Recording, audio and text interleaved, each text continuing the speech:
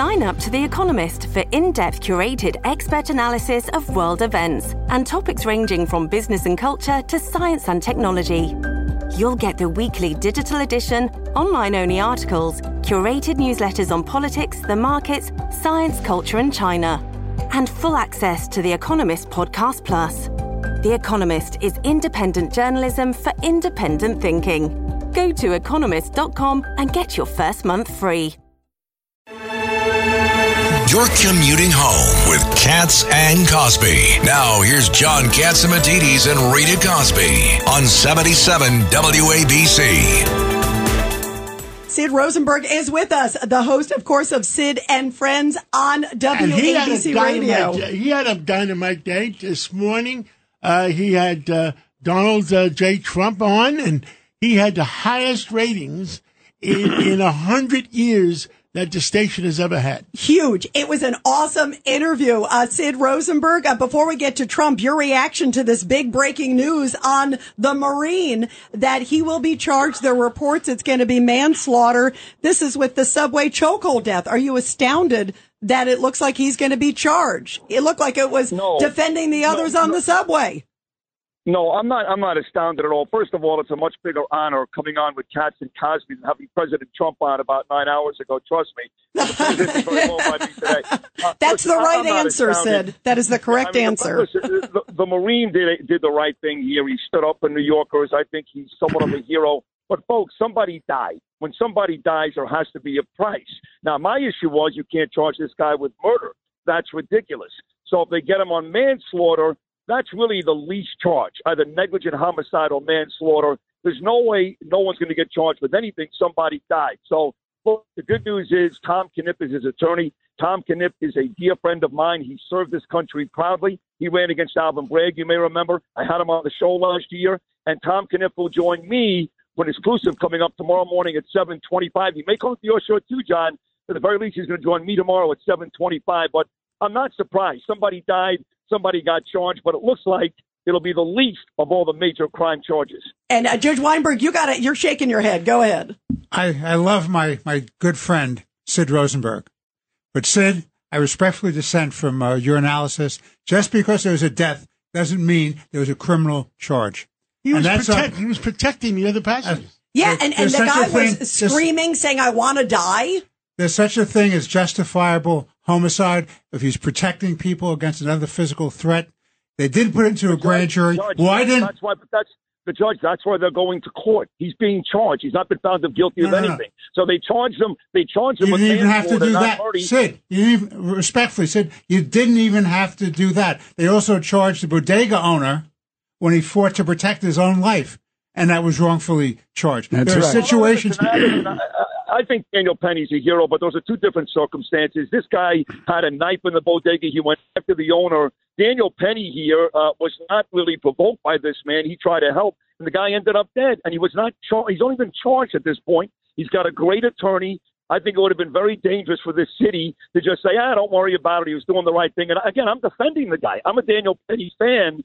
But if you ask me if I'm surprised, I'm not surprised, because in New York City, especially, a white man kills a black man. It is completely unreasonable to think that someone's not going to get charged with something. Again, I think he's a hero. I think he's innocent. I think Kniff will be a great lawyer for this guy. But to think a white guy kills a black guy in the subway and no one's going to get charged. So, Sid, why didn't they go to a grand jury? Were they scared that the grand jury may not have charged? That's a great point, because they had reports, by the way, everybody, that it was going to go to a grand jury this week. And now, surprise, surprise, they didn't do it. Go Bragg's ahead. Doing it on his own. The answer is yes. The answer, I believe, is yes. And again, Judge Weinberg is a judge, and I'm just a dopey radio guy. But I believe the answer to your question is yes. I think they do believe that was going to be the case. So, look, I want to make myself very, very clear. I think what Daniel Penny did was heroic.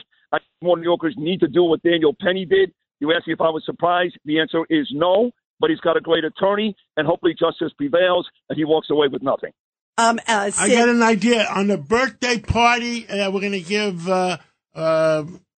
Cousin Brucey this year. It's going to be the big event. It's not my birthday this year. It's going to be Cousin Brucey. And maybe we should give an honorarium to the Marine. Do the GoFundMe. Yeah, I do love that idea. That's a great idea, John. That's a wonderful party, by the way, every summer. Danielle and I love that party. So that is a great idea, and he is certainly deserving because, again, if more New Yorkers did what Daniel Penny did. By the way, Cousin Brucey's finding out we're having a surprise birthday party for him. Don't tell him. Don't tell him. Only 1 million people know now, John. Thanks a lot. I do want to say one more thing, though, about President Trump this morning, and I did hear from Margot in his office, not Margot Katsimatidis, who I love dearly, but Margot Martin, and she made it a case to tell me how much he really enjoyed the conversation because, again, last night for 93 minutes, he basically got his brains bashed in by this very amateurish Caitlin Collins. I don't want to hear she's only 31. She was reading the script, blah, blah, blah. That was very unprofessional and really disrespectful how she treated him last night. So he was tired, right? He had to go back from Atlanta to South Florida, get up early in the morning and come on the show with me. But to have somebody on the phone with him that let him talk and let him make his points, I think he really appreciated that. He was very calm. You guys heard it. He was very relaxed. He was laughing quite a bit, having a good time, which he usually doesn't have. He's usually pretty serious.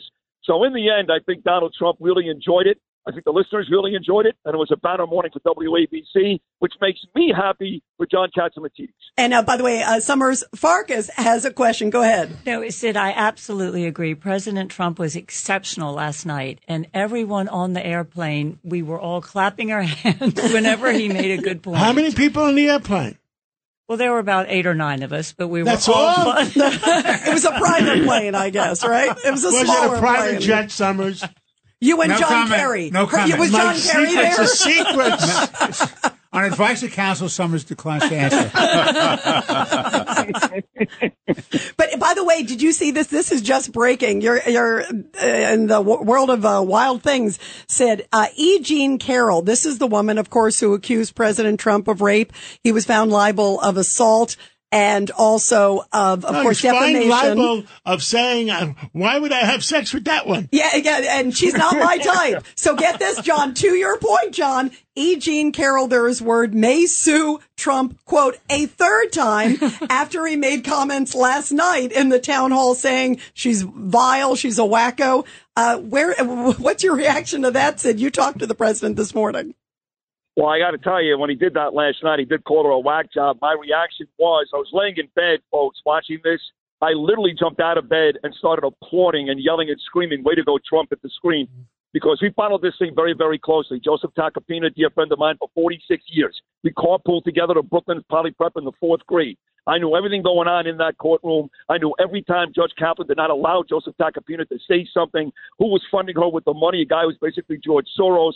Her attorney could say whatever she wanted. Tacopina couldn't say anything. And in the end, if you're a woman and you get raped, and that's about as bad as it gets, it's awful. Like, God bless these women. Absolutely. And you don't know what day, what year this thing happened. That's all you need to know, folks. I tend to side with the women. I really do, 9 times out of 10. But 30 years later, all of a sudden, she's funded by a Soros-type guy. She doesn't remember the day or the time that he violently raped her. And the jury says she lied. She lied. And they went to number 2 on the instructions and gave him that nonsense sexual abuse call. So at the end of the day, congratulations to President Trump for calling her out because, quite frankly, she deserves it. And Summers Farkas, you have a statement among women? No, I had a question. You're not going to represent all us women? Come on, Summers. I actually think she had no case whatsoever, no basis, and I'm terrified or horrified that this will set a dangerous precedent for men and women. And I'm just curious what Judge thinks. Yeah, opening the door. You're right. And by the way, as a woman too, and I always want the woman's voice to be heard. Obviously we're both women, huge women supporters too, and women. But I like tough women. And you love tough. That's why you sit next to one every day here. And you have one at home. You have a great, brilliant one at home too. But there were holes in the story, as Sid aptly points out. Doesn't remember the year, doesn't remember where or the time. I have a hard time. It was a crowded Bergdorf department store in a dressing room. I mean, Donald Trump, even back then, everybody knew Donald Trump. I mean, he's always known him. Or brought the charges then. Yeah, exactly. Why don't we bring charges against her for lying? Well, he could do that. And, the another part of this story that Trump brought up this morning with me, and he brought it up last night too, which really makes us scratch our head, folks, was that according to him, she was actively looking for an unlocked dressing room because a few of those were locked just to make sure they had a place to go and make love. She was the one who found the unlocked dressing room and literally walked them over and said, look, this one is open. I mean, come on, folks. Sid, anything else you would like to say? Tell me who you're going to have in your show tomorrow. I've got a huge show tomorrow. Once again, I've got the exclusive with Tom Knipp. He is the attorney for Daniel Penny. He's going to join me at 7:25 tomorrow morning. Also, a couple of Trump-supporting actors, Scott Baio, Academy Award-winning actor John Boyd is going to stop by tomorrow, too. Rudy Giuliani, Nicole Maliotakis, and the big one they just announced on the NFL schedule this year, the Jets will play the Bills September 11th, Monday Night Football, in Aaron Rodgers' first game as a New York Jet. I've got Joe Namath coming on tomorrow. Oh, wow. We love Joe. Well, How thank great. you, Sid. Well, I'll be listening to you tomorrow morning, and God bless. And listen, we expect big ratings in the morning. Yeah, you got to keep it up. Sid, great get. We were so proud of you. Awesome, my friend. I love all you guys. Great show. Thank you.